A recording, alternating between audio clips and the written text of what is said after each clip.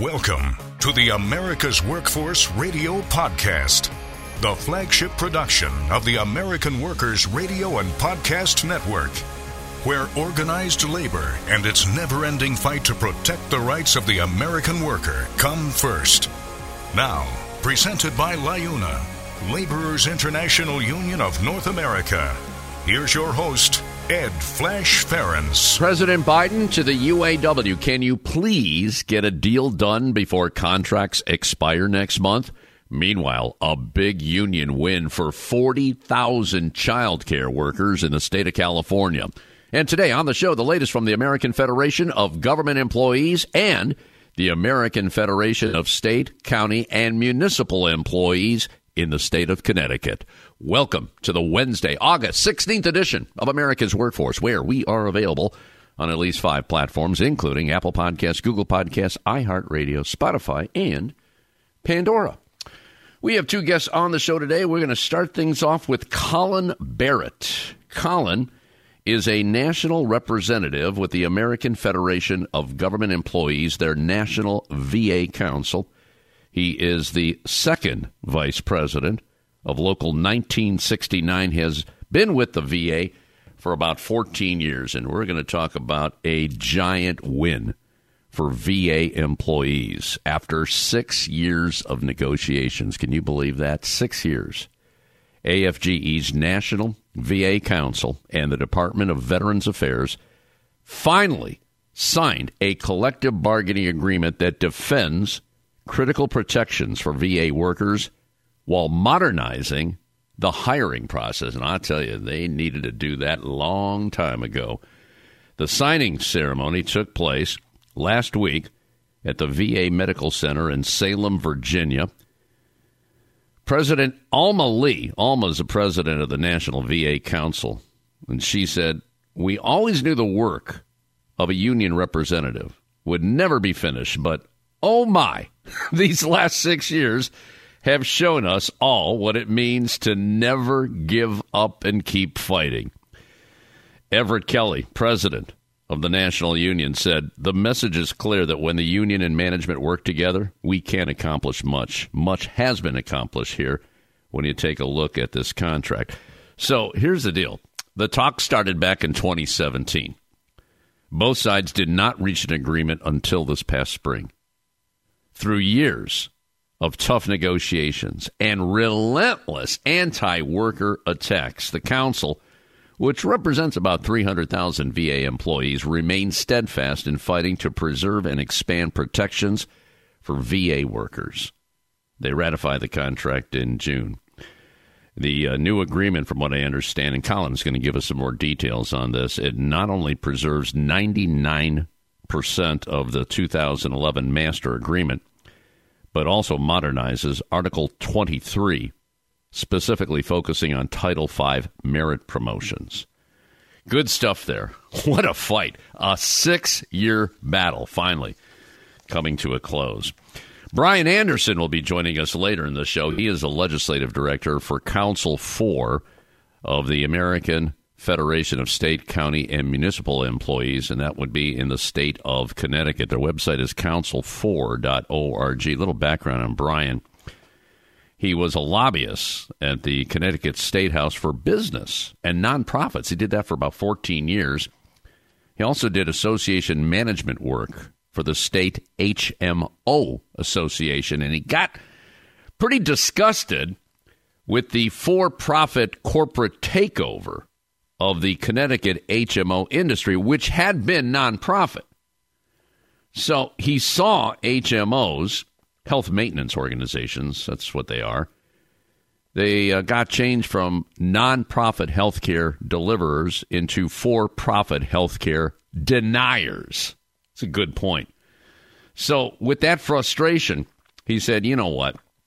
I got to get involved in organized labor. And he worked for Council 4 for the last 21 years. And that council represents about 28,000 state and city employees. About a fifth of the members are law enforcement officers, 2,000 police officers, and 5,000 correction officers. And what we're going to talk about is saving pensions. And I'll tell you, this is a huge issue. It's not just for AFSCME, but for all Americans. I mean, there was a time in America when you would work for 30, 40 years, you can rely on your pension. Those were defined benefit pensions, and hardly anybody has those. They're pretty prominent in the public sector. In the private sector, it's down to like 4%. Yeah, that's about it. And it was probably well over 50, 60% when you go back to the 50s and 60s. But enter the 401ks back in the 80s. And there was a plan afoot saying, oh, well, this will supplement your defined benefit contributions. Well, not the situation anymore. Many of them have gone away. And a lot of the companies that provided them went bankrupt over the years. The governor, the controller, lawmakers, and labor leaders all got together, and they are saving Connecticut municipalities $740 million in retirement costs over the next 3 decades. Apparently, they took a look at the system. They said, you know what, we got to do something. We got to save it. So they all got together, and there was a couple hardships that Brian's going to talk about on the show. But they reduced the debt, and they basically looked to the future and said, we got to preserve pensions for future employees. And essentially, that's what they did in the state of Connecticut. So Brian is going to talk about that and the partnership that they were able to put together to make that happen. You know, it's so simple. When you work together, I don't care what party you're from, but when you work together, you make meaningful compromises and everybody wins. There's going to be some people that don't like it, but the majority will stand tall as a result of what happened. All right, now a brief look into the world of labor. This segment brought to you by the good folks at Boyd Watterson Asset Management. You could find more at BoydWatterson.com. President Biden issued a statement yesterday urging the United Auto Workers and the nation's big 3 car makers to reach a deal before the union's contracts expire on September 14th. Now, Biden credited the UAW with helping to create the American middle class, and he's right about that. And he stressed the importance of a fair transition from gasoline-powered to electric vehicles. Now, the UAW is seeking to end a system of tiered wages for different workers and has proposed a set of other wage and benefit increases. The automakers claim that their finances are constrained by recent investments in battery plants and other electric technology.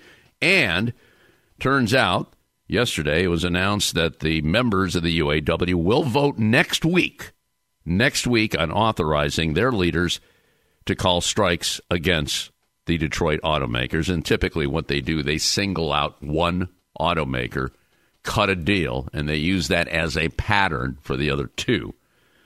So we'll see what happens here. In the meantime, over 650 workers at LM Manufacturing, this is in Detroit, Michigan, they have voted by a super majority to join the UAW as part of Local 600, which is one of the largest and most historic locals in UAW history. Cassandra Wiley is one of the workers. Cassandra said, it makes me feel pretty good. It makes me feel like our voices were heard. It makes us feel like we accomplished something. It's a really good feeling to know that change is coming. Now, the workers at LM Manufacturing produce seats for the Ford Bronco and Ranger. Organizing efforts at the facility began about 2 months ago. Laura Dickerson is the Region 1A director, which covers that area. Laura said these workers overwhelmingly wanted a union at their work site. They're excited. We're excited. And the locals excited because 660 new UAW members is tremendous. We'll be sitting down and negotiating their first contract coming up. Got a comment here from one of the workers at the plant. That would be Doctanian Peoples. Listen to what Doctanian had to say. If you're ever in a position to unionize a job, never be scared. Never. Never shy away. Look danger in the face. Nothing comes easy. And don't shy away from the UAW if they come to unionize your job. You better run up to them. Hats off to Doctanian Peoples and UAW Local 600 in Detroit, Michigan. We're getting some more details about the proposal that Hollywood studios have made to the Writers Guild of America. The proposal includes more transparency regarding streaming viewership, more details limiting the use of artificial intelligence, that's good, and more latitude for showrunners to control staffing levels. Both sides have resumed negotiations as the writer's strike enters its fourth month. And we got some really good news out of the state of California, where more than 40,000 California child care providers who watch the children of primarily low-income workers have secured a 20% average pay increase under a union-ratified agreement with the state. Many are calling it a watershed moment for an industry which is pretty much dominated by immigrant women of color. In addition to the $600 million to fund the rate increase over 2 years, the new contract provides $80 million to create the nation's first retirement fund for child care providers and $100 million for health care funding. Less than a quarter of family child care providers reported any retirement savings. In a key contract win for Child Care Providers United Union members, the state has agreed to a timeline to overhaul the way rates are calculated for providers who receive subsidies to care for the children of low-income families. Now, currently, voucher rates are used, and those rates are based on a market survey going to 2016. Well, guess what? There's a thing called inflation, so that's being adjusted. A new rate structure paying providers the true cost of care could take effect as early as 2025. That's according to Max Arias, the union's chief negotiator. That, to me, he says, is the biggest win. Of course, we have to continue to work with the state and push elected officials to stay with it, but it's a clear commitment in our contract that is enforceable. The contract's 20% average rate increase, which would vary slightly by region and would expire after 2 years, that's how long the contract goes, is intended to provide enough cash to keep providers afloat until then. And how about this? The deal was ratified by members by a margin of 99.6%. 99.6%. That's pretty overwhelming. All right, we're going to take a quick break. When we come back, the VA Council of the American Federation of Government Employees. You're listening to America's Workforce with Ed Flash Ferens.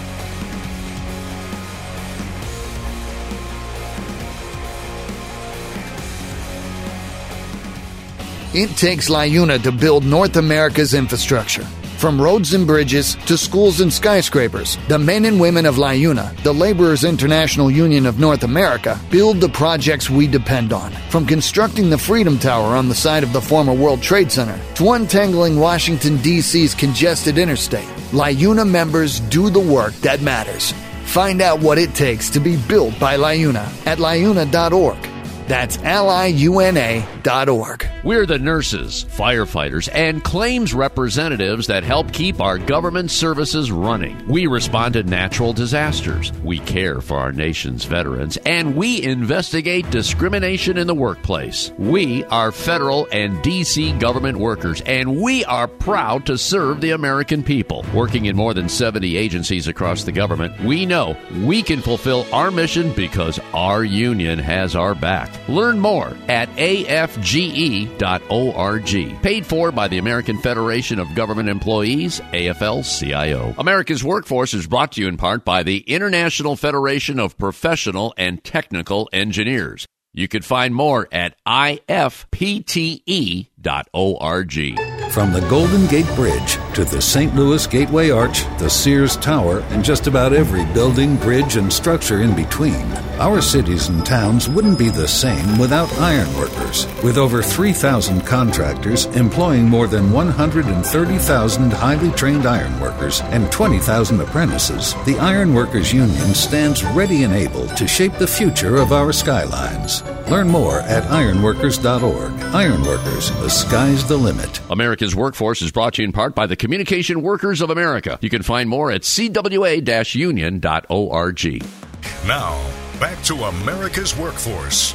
Here's Ed Flash Ferens. And remember, you can check us out on Facebook or follow us on Twitter. That would be AWF Union Podcast. By the way, this next segment brought to you in part by the Ohio Federation of Teachers. You can find more at oh.aft.org. If you missed our segment with Melissa Cropper, that happened yesterday. You can find that at awfpodcast.com. Before we go to our first guest, I just want to tell you a little bit more about that incredible deal that child care providers, and it's because of a union, the deal that they got. And we're talking 40,000 California child care providers who watch children from low-income workers. I mean, they were making poverty wages, and they worked with the state of California. We talked about this on the show 2 days ago, and I call it political organizing. There's organizing and there's political organizing. So especially in the public sector, if you can get your lawmakers to agree that, hey, you're working for the state or the city and you're making poverty wages, you better find some money to pay those workers. And they did that. They found like $600 million to fund the rate increase over 2 years. I got a comment here from Justine Flores. Justine is a Los Angeles child care provider. She's been doing that for 6 years. She's a member of the union's negotiating team. And she said, well, that's why I joined my union, to make my voice heard, to have a seat at the table. And that's where decisions are made. And then there's Angela Maras, a child care provider for 20 years.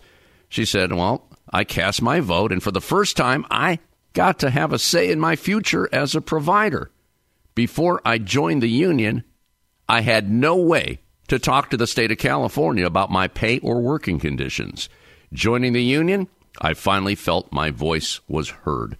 That's the Child Care Providers United Union members, and I believe they're affiliated with the service employees. So congratulations to that tremendous fight for workers in the state of California. Let's go to Minnesota right now, just outside Minneapolis, St. Paul. Joining us right now is Colin Barrett, and Colin is a representative of the National VA Council, and he's a member of Local 1969 in that area. Website is AFGENVAC.org, and he's here to talk about a new contract. Again, this was a fight. It took 6 years, but they finally got it done. Colin Barrett, welcome to America's Workforce. How are we doing in Minnesota today, brother? Hey, we're good. We're fired up. Ready to go. You should be. You should be. How about you tell me a little bit more about yourself? 14 years a member of the union, is that right? Correct, yeah. So I started in the VA back in 2009 out of college. And, been a member of the union the whole time. Proud member. Any reason that you went in that direction with your life? Well, I went to the VA. Yeah. I graduated in 2009. Job market wasn't, around that time, job market wasn't ideal, and, federal employment seemed like a good place to go. And, I've been happy with it. We got a good mission, and, the VA the mission of the VA makes it a pretty good place to work sometimes. Right. Well, talk to me about this contract here. Now, were you part of the group that worked it out? And we're going back to 2017. That was a long time ago. So explain what happened. Yeah, we can go all the way back to 2017. Yeah. So, our previous contract was a 3-year duration, but then after that, it could be opened at any time. So when we had a new administration, when the Trump team came in, they opened the contract back in 2017. So we negotiated that. They opened the entire contract, right? So this is over 300 plus pages, over 60 articles. We negotiated that up until, I got to think back now, make sure I get my dates right. I believe from 2018 to December of 2019, we were meeting 2 weeks on, 1 week off. So it was intense. Obviously that, even though we were at the table so much, there's really not enough time to negotiate that, that much material. So in 2019, we the VA unilaterally halted the bargaining. They asked the FSIP to impose a contract, right? So then fast forward to November of 2020, the FSIP issued a decision, and they imposed a lot of the VA's proposed language, right? A lot of it was pretty anti-worker, in my opinion, and in a lot of people's opinions. So then December of 2020, obviously, we had to go out for ratification. Members voted this down, right? So we wanted a ratification because we had some agreement, but then we had some imposed. Some of the stuff, some language was imposed. So because we had agreement on some articles, we were able to allow a ratification vote to shoot that down. So we went back to the table, and we were actually in mediation in January of 2021 when Biden came into office. So then, we were at the table when he was sworn into office, and then in July, global settlement was reached between AFGE and the VA. It erased the past, all the bargaining history, and reset negotiations with a limited reopener of just 12 contracts. So, and also, there's a lot going on in the background at this time too. We got restored official time, rescinded a lot of anti-worker, anti-union executive orders. So things kind of reset at that time. And then March of 2022, we went back to the table with the new team. It was a new team, but oddly enough, a lot of the proposals were not that dissimilar from what the previous team was proposing. So we were kind of hashing that out, but it was much smaller in scope because it's a limited reopener, if that makes sense. Yeah. So then May. So that started in March. So then May of that year, we filed our first grievance for bad faith bargaining, and then July we filed a second grievance, and then in October we had an arbitrator that presided over the hearing to resolve those bargaining disputes. Then March, the arbitrator issued a ruling that the VA violated the settlement agreement and the ground rules and engaged in bad faith negotiations, which really basically changed the tenor at that time. So, I believe, that would have been March.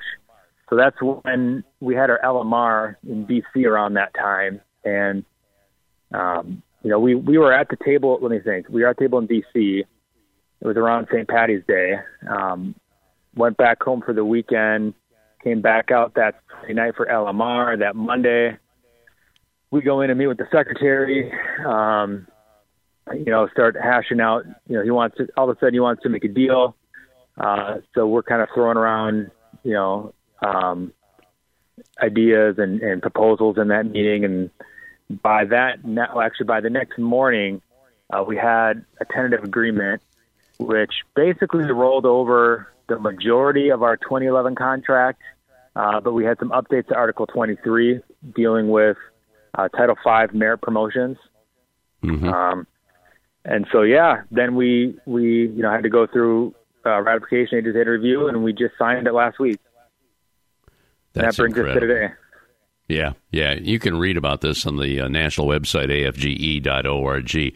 So this was a long and bitter and relentless fight. And the crazy thing about this, you had to go back to preserve what was negotiated over a decade ago. You mentioned the 2011 master agreement, and of course it brought it up to date. There's some perks in there as you referenced, but what a crazy battle. Can you speak to the anti-worker things that came up? And I know during the previous administration there were attacks on not just your union but all federal workers. I mean, it was crazy. Mm-hmm. And you also talked about the team that remained in place when Biden took office. And we brought this up a couple times with various guests from your union. And it seems like they were holdovers. And when, you got the right people in there, good things happen. Can you speak to that part here? of what happened there? Yeah, I mean, it was not the exact same team. It was new people, but a lot of the proposals were very similar. So they were still pretty anti-union, anti-worker proposals. I mean, they're not political appointees, right? They're civil servants, just to get the record straight. But based on some things that were set on the table, they're politically aligned, I guess, with the Trump team, like you kind of indicated there. It was pretty evident, at least from some of the higher-ranking members in the team. So, Colin, you finally got your deal together here. It was a long battle, and you mentioned the merit promotion there. Can you get into that part and the hiring process? I guess the hiring process, it's been kind of cumbersome, and has that been addressed in this new contract? Yeah, that was a priority, largely because, the VA is doing such massive hiring. I don't know if you're aware of, obviously, the PACT Act that was signed recently. Yeah, so a huge expansion.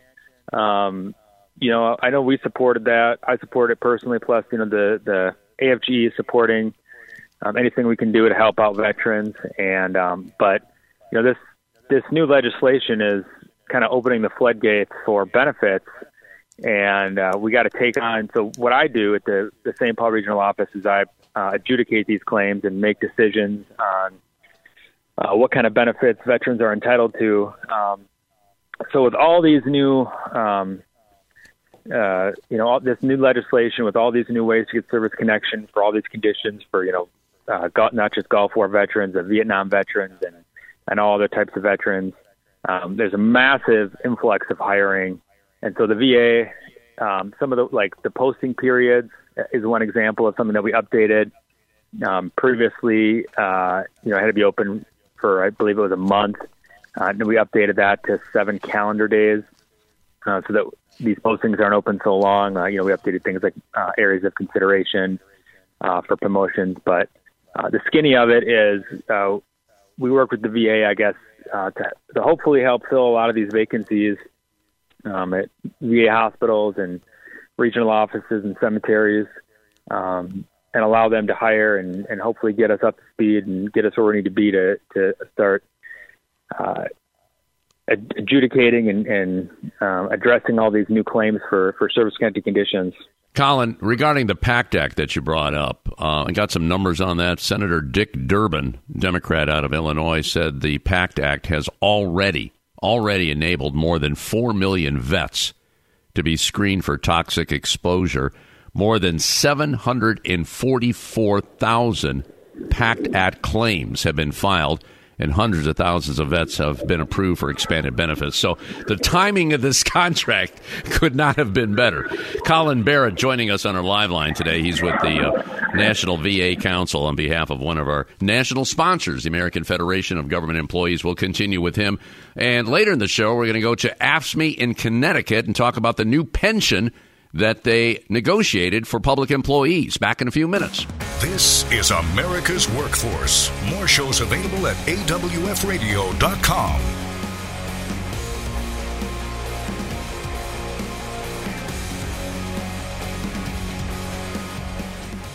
It takes LiUNA to power North America with affordable energy. The men and women of LiUNA, the Laborers International Union of North America, have the skills needed to build and maintain oil, natural gas, nuclear, solar, and wind projects that are shaping America's energy future. From new energy tech to retrofitted facilities, LiUNA members do it all. Find out what it takes to be powered by LiUNA at liuna.org. That's LIUNA.org. America's Workforce is brought to you in part by the Heat and Frost Insulators Labor Management Cooperative Trust. Find out more at insulators.org/LMCT. There is unity and strength for workers. We are the USW. We are the USW. The United Steelworkers. The largest industrial union in North America. We represent 850,000 members in the U.S., Canada, and the Caribbean. We work in metals, rubber, chemicals, paper, oil refining, atomic energy, and the service sector. We are steelworkers, standing strong and fighting for what's right. America's Workforce is brought to you in part by the International Brotherhood of Teamsters, where you can find more at teamster.org. This segment of America's Workforce is brought to you by Survey and Ballot Systems. SBS has been providing unions with secure and flexible election options for over 30 years. Visit surveyandballotsystems.com to learn more. America's Workforce is brought to you in part by the United Auto Workers. Find more at uaw.org. Now, back to Ed Flash Ferens with America's Workforce. And don't forget, you can check us out on at least 5 platforms. That includes Apple Podcasts, Google Podcasts, iHeartRadio, Spotify, and Pandora. And when you get an opportunity, just sign up and receive our shows on a regular basis and give us a rating. We always appreciate those 5-star ratings, so please keep them coming. By the way, this next segment on the show brought to you in part by the North Coast Labor Federation. In fact, you'll be hearing from Pat Gallagher tomorrow from the North Coast Labor Federation. Pat has since retired from the United Steelworkers, but he's still involved in the Federation. And one of the things he's going to talk about is the big win in the state of Ohio, defeating Issue 1, an attack on democracy. Right now, let's go back to Minnesota, just outside Minneapolis, St. Paul. Joining us is Colin Barrett. He's with the American Federation of Government Employees National VA Council, represents Local 1969. We're talking about a new contract for the Veterans Administration. Took about 6 years. You're dealing with the previous administration. And Colin, you're probably happy that you were dealing with the previous administration and not Ron DeSantis, because he said a couple of weeks ago, I believe when he was campaigning in New Hampshire, that if he was in the White House, he would attack, well, anybody that works for the government, especially the union members, brothers and sisters. He said he would slit the throats of federal employees. He would start slitting their throats on day one. And this has prompted a comment from your president, Everett Kelly, who said federal employees, over a third of whom who are veterans now, wearing their second uniform in service to their country, have dedicated their lives to serving their fellow Americans. They support our military, provide health care to our nation's vets, enforce our laws, safeguard our communities, deliver benefits to America's most vulnerable citizens, keep our skies safe for air travel, protect human health and our environment. These public servants deserve respect and commendation. No federal employee should face death threats from anyone, least of all from someone seeking to lead the U.S. government. And he urged Governor DeSantis to retract his irresponsible statement. That has not happened. Amen. Yeah, no, I saw that quote, man. It's, yeah. I mean, what else can you say about it? I mean, I 100% agree with Kelly. I mean, you know, we're out here trying to help veterans, you know, trying to effectuate this legislation that's passed and doing, you know, what we can. And no, we don't want to get our throats slit. And I don't think myself or the people that we represent deserve that. So, yeah, I can't say it better than Kelly. Yeah. It's just amazing. And I have to ask you, though, when comments are made like that, and there are many, I mean, he's not alone. That was pretty brutal. That was off the charts. Yeah. But there's a lot of people. Number one, they don't like unions and they don't like government workers. Trump said if he gets back in office, he's going to get rid of a bunch of, well, he hates the deep state. He wants to cut through that, the administrative state. He wants to get rid of civil service protections, all that kind of stuff. How does that affect, like, you in that area? You're in Middle America. You're in Minnesota, a pretty union-friendly state there. But how does that affect people that you work with at the VA? What are they saying about this stuff? Like to infer that we're the deep state? Yeah, all of that. Everything included. Everything what I just said. I mean, yeah, I don't know. Yeah, we get cast in this negative light, but like I say, we're talking about doctors and nurses. We're talking about people that are just trying to help veterans day to day.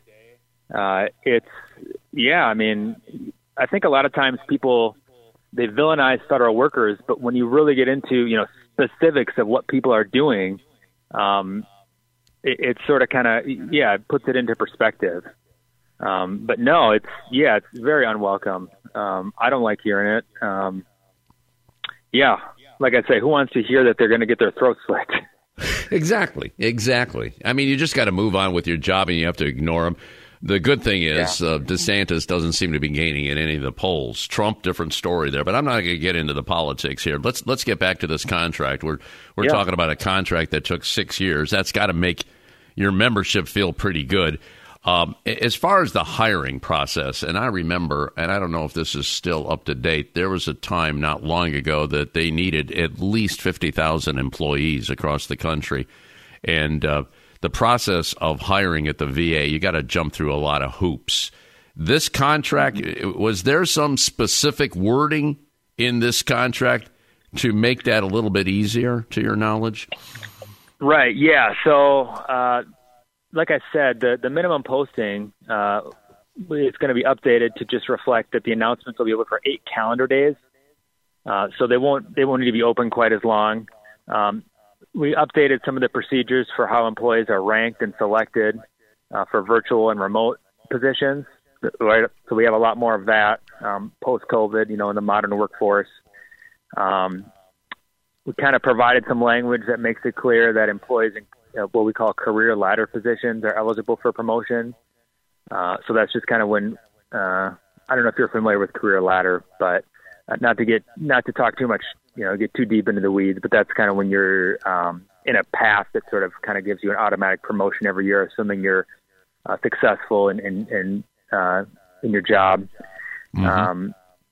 So then we did add some requirements that employees, supervisors must provide a written reason for a non-promotion as a result of lack of funds or work with the promise of a promotion reconsideration. Once there are changes to a budget and a workaround.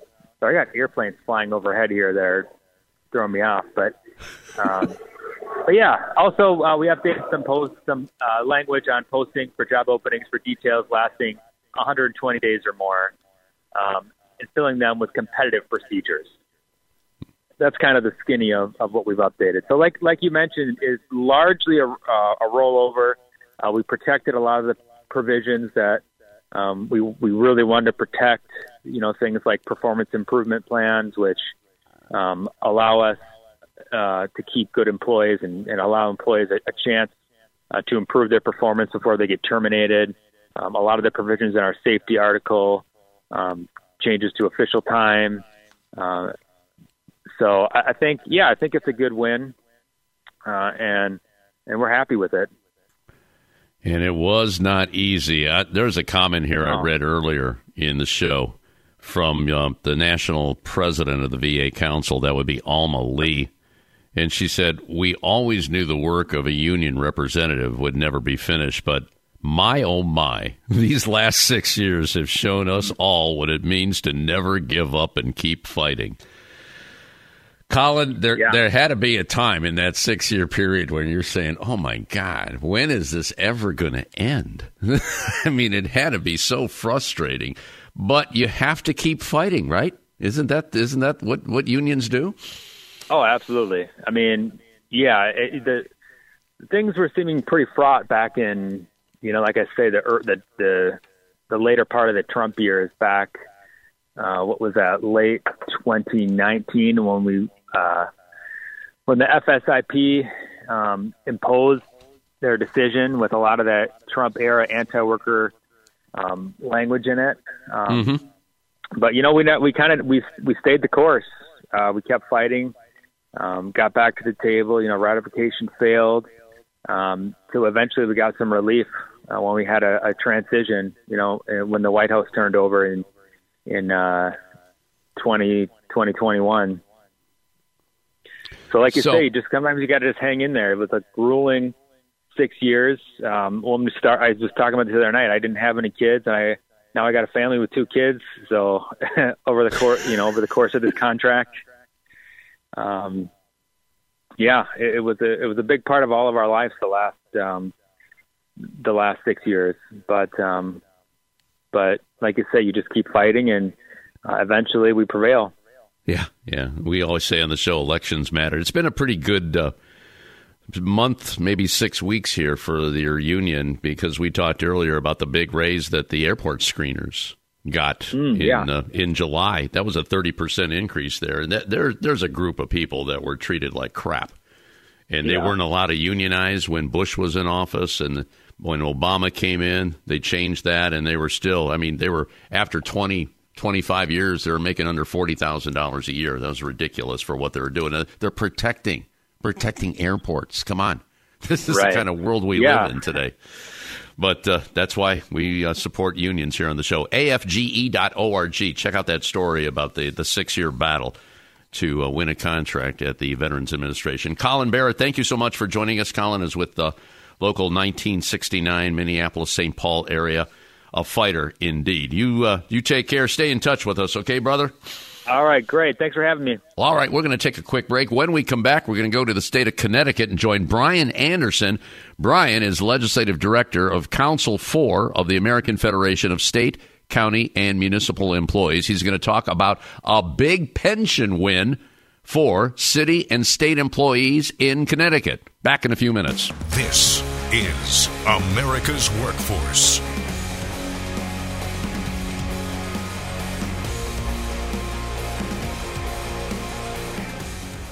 It takes LIUNA to keep America running. Over 70,000 public employees are part of LIUNA, the Laborers International Union of North America, delivering critical services such as healthcare and emergency response, as well as maintaining roads and sanitation systems. Even the National Postal Mail Handlers Union, representing over 47,000 U.S. postal workers, is affiliated with LIUNA. Find out what it takes for LIUNA to keep America running at LIUNA.org. That's LIUNA.org. The Heat and Frost Insulators and Allied Workers are proud to be a title sponsor for America's Workforce Radio. The Insulators Union is leading the way in the mechanical insulation industry, fire stopping, and infectious disease control. Regarded as North America's energy conservation specialists, these professionals are known for their professional work and dedication. You can learn more about the Insulators Union at insulators.org.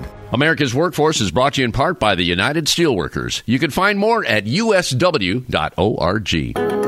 America's Workforce is sponsored in part by Boyd Watterson Asset Management, LLC. Find out more about our investment solutions tailored to meet the needs of Taft-Hartley funds at boydwatterson.com. America's Workforce is brought to you in part by the Ironworkers. You can find more at ironworkers.org. A great union requires a reliable election system. Survey and Ballot Systems is a trusted election partner with more than 30 years of expertise in managing union elections. By partnering with SBS, your union can ensure it gets an auditable process and a high level of customer service. SBS is here to help you conduct your union vote securely, transparently, and with trust building always in mind.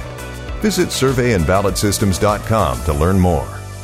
America's Workforce is presented by the Laborers International Union of North America. Feel the power right now at liuna.org.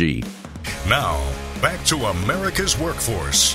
Here's Ed Flash Ferens. And remember, you can check us out on Facebook or follow us on Twitter. That would be AWF Union Podcast, AWF Union Podcast. Let's go to the state of Connecticut right now.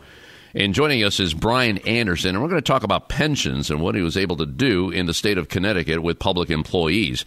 Brian is a legislative director for Council 4 of AFSCME. That's the American Federation of State, County, and Municipal Employees. Website for his council is council4.org. Brian Anderson, welcome to America's Workforce. Maybe you could, before we get into the nitty-gritty here, maybe you can tell us a little bit about Council 4, how many members? Is this the entire state of Connecticut? I'm going to let you take it from there, brother. Go ahead. Yeah, Flash. Council 4 has about 28,000 members statewide in Connecticut. About half of them are state employees, half are municipal employees. 1 in 5 is a law enforcement officer. We have about 2,000 municipal police officers and 5,000 corrections officers. But we cover everything from librarians to courthouse employees to public works to public defenders. And so we kind of have it all soup to nuts. Got it. And one of the big issues when it comes to public employees is, well, you're not going to make the kind of pay that you get in the private sector, let's be honest. But the benefits are better. And it's my understanding that you, in the state of Connecticut, just passed a law that's going to help the municipal employee retirement system. Can you explain what happened? I guess it was in trouble, and now it's going to be on a better course. Can you explain what happened here? Exactly, Flash. What happened is the big municipal pension fund, which covers not all municipal employees, but a lot, was down about $1 billion. And we were able to negotiate a deal with a coalition of mayors, the state of Connecticut, which runs the plan, and other unions. And basically, what we were facing was major attacks from the mayors on the pension plan, trying to cut the benefit the retirees would get. They tried to pass a law at the state capitol outlawing pension, overtime in the pension calculation. That would be a major hit to a lot of our members, especially our law enforcement members who are mandated to put in 10, 20 hours a week extra. So you always want a pension based on true income, right, not a lower wage fiction. And we were able to dodge that and come to an agreement that I would say is about 9/10 favorable. Like any agreement, we had to give up a little. We gave up a little bit on the COLA in short term, and rate got an increase long term in the COLA. What it really did that counts is it stabilized the pension and ensures that it's going to be around and healthy for years to come.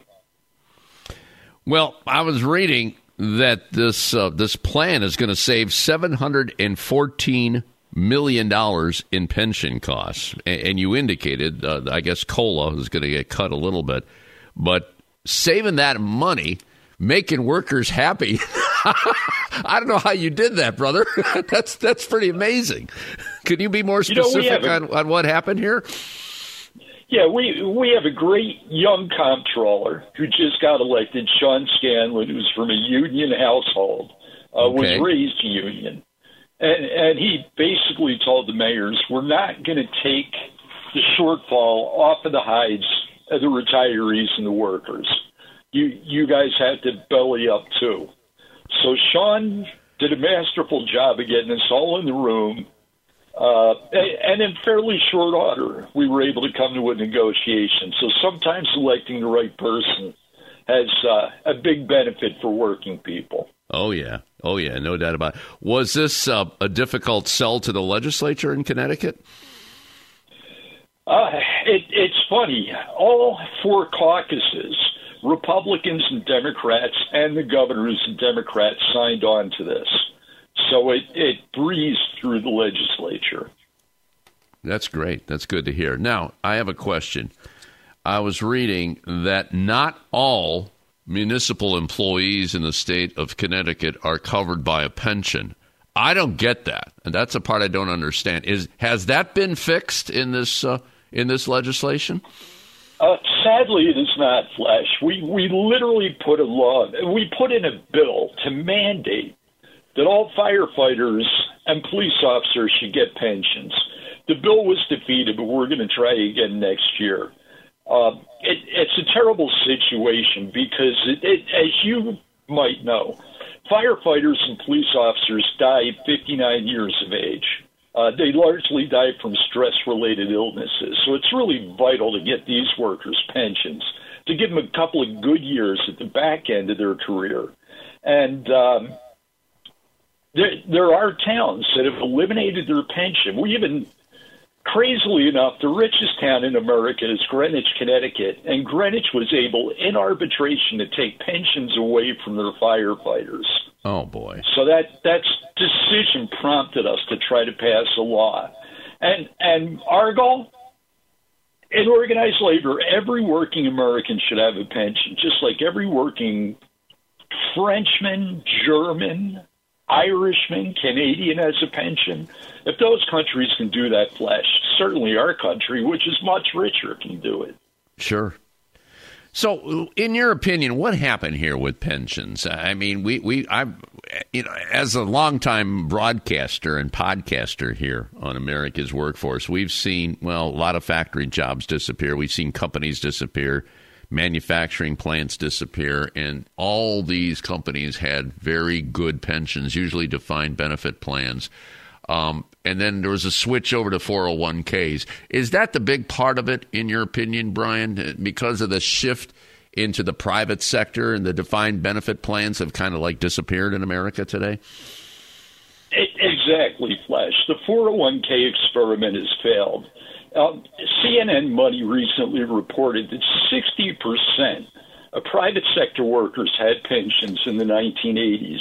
Now we're down to only 4% of private sector workers have pensions. That's unconscionable. The average person who will retire today on a 401k has in total $70,000 of savings. So what do you get, 2 meager years out of that? Then you're in the poorhouse. Yeah. That doesn't have to be.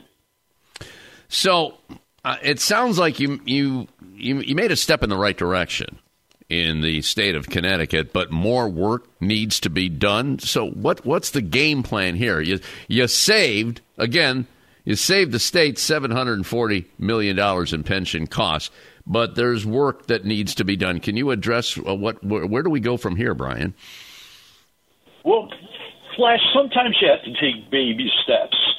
We were able to get PTSD workers' comp coverage restored to every single worker in Connecticut, but we had to start with cops and fire. In 2019, we were able to get cops and fire worker comp PTSD workers' comp restored. Within 3 years, that was expanded to cover every single worker in the state. We're trying the same for pensions. If you're a working American, you deserve a pension. And like you said, pensions went away because of corporate greed. There's a great book by a Wall Street Journal reporter, Ellen Schultz, called The Retirement Heist, where she details how corporate executives legally stole the pensions from their private sector workers. And even the guy who invented the 401k came out and lamented that what I created with the 401k was a supplemental savings plan. It is not meant to replace pensions. So we're Americans, Flash. We can do this. We can get pensions back for every worker. And we all ought to put our shoulder to the wheel for that across the country. Brian, I'm so glad we're having this conversation because what comes to mind is Social Security. And you're probably aware of lawmakers that would like to cut Social Security benefits, saying that it's a Ponzi scheme, some want to privatize it. And when you think about this whole scenario, Social Security is for the private sector, and obviously what we're talking about in your case in Connecticut, we're dealing with public sector employees, and they have a different kind of pension plan.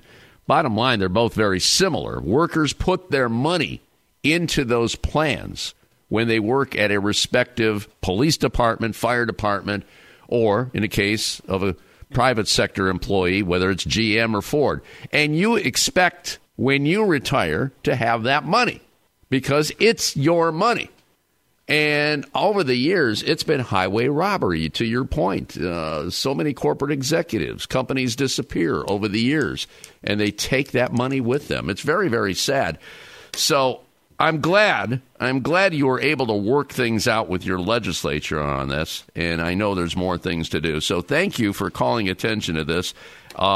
And you can stay in touch with us here anytime here on America's Workforce. So Brian Anderson joining us on our live line, Legislative Director, Council 4 of the American Federation of State, County, and Municipal Employees, about 20,000 union brothers, men and women, union strong in the state of Connecticut. So thank you for joining us. Keep in touch, okay, brother? Hey, thanks a lot, Flash. It was a pleasure. And thanks for all the great work in Ohio the brothers and sisters did for a great electoral win, protecting your Constitution. That lifts the spirits of every working person in America. It wasn't easy, but it was a great fight. Thank you so much, Brian. Keep in touch, okay? Take care, Flesh. And that'll be it for another edition of America's Workforce. Coming up tomorrow, another win for the Communication Workers of America. Great organizing there. And the latest from the North Coast Labor Federation. Until then, all of you have a safe and wonderful day. That concludes another episode of the America's Workforce Radio Podcast. Thanks for listening. And be sure to subscribe so you never miss a show. America's Workforce is a production of Labor Tools and BMA Media Group. Find out more information online at labortools.com.